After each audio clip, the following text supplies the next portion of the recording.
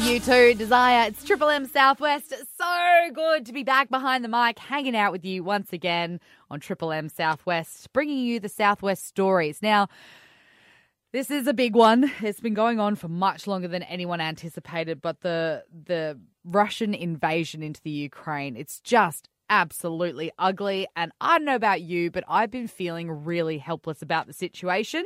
But Greg Clark has not. Bush Shack Brewery are going to be brewing some beer. They're going to be teaming up with the Rose Hotel this Friday night for a fundraiser. Greg, thank you so much for bringing this story to us, because there are so many people that are feeling pretty helpless to the situation. Yeah, I think we all feel the same, Angie. Watching the news, seeing what's going on, it really, really frustrates, everyone around the globe. It's the point of conversation wherever we go these days. So I'm really pleased to be involved with the Bush Shack, and just to tell you about the initiative from it, it's a small team of European industry experts. One of them, her name is Lana Spitskova, and she's Ukraine's first ever Cicerone. So for those who don't know, a Cicerone is like a beer judge. They do 4 levels right through to become a master Cicerone. So what a job to be tasting beer all day. Well, that's it.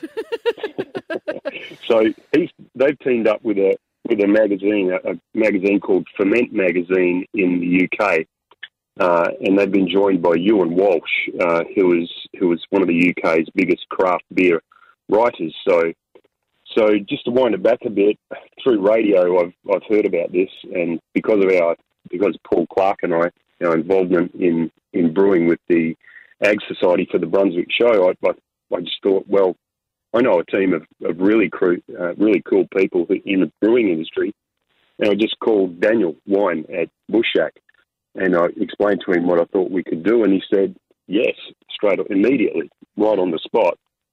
Put the brew in on the 2 days later, so we brewed 700 litres of Resist Stout.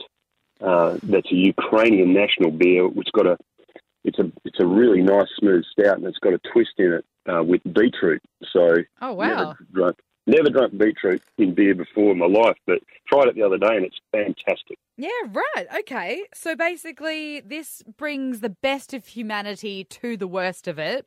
We are getting together, we are socialising, we are buying beer, specifically Resist, that has been locally brewed to support the people of Ukraine. And that's magical to me. That's, a friend of mine said it's the best idea I've heard in my life. Yeah. Raise money and drink beer. Yeah. How much more fun could you have? So, look, at the Rose this week. Yeah, and you've reached out to the Ukrainian community around here to sort of find out where the money needs to go, haven't you? Yeah, look, we've had a read about what the Red Cross does, what the UN and HCR does, but yeah, look, I've been lucky enough in my time to know a few people in the Ukraine community, and by having chats with them, I've had just some really interesting conversations, and one friend is hooked up with a crew that's actually producing food. So a ladies' initiative in the Ukraine gathered all the people in her area, and they're feeding their troops out of their backyards.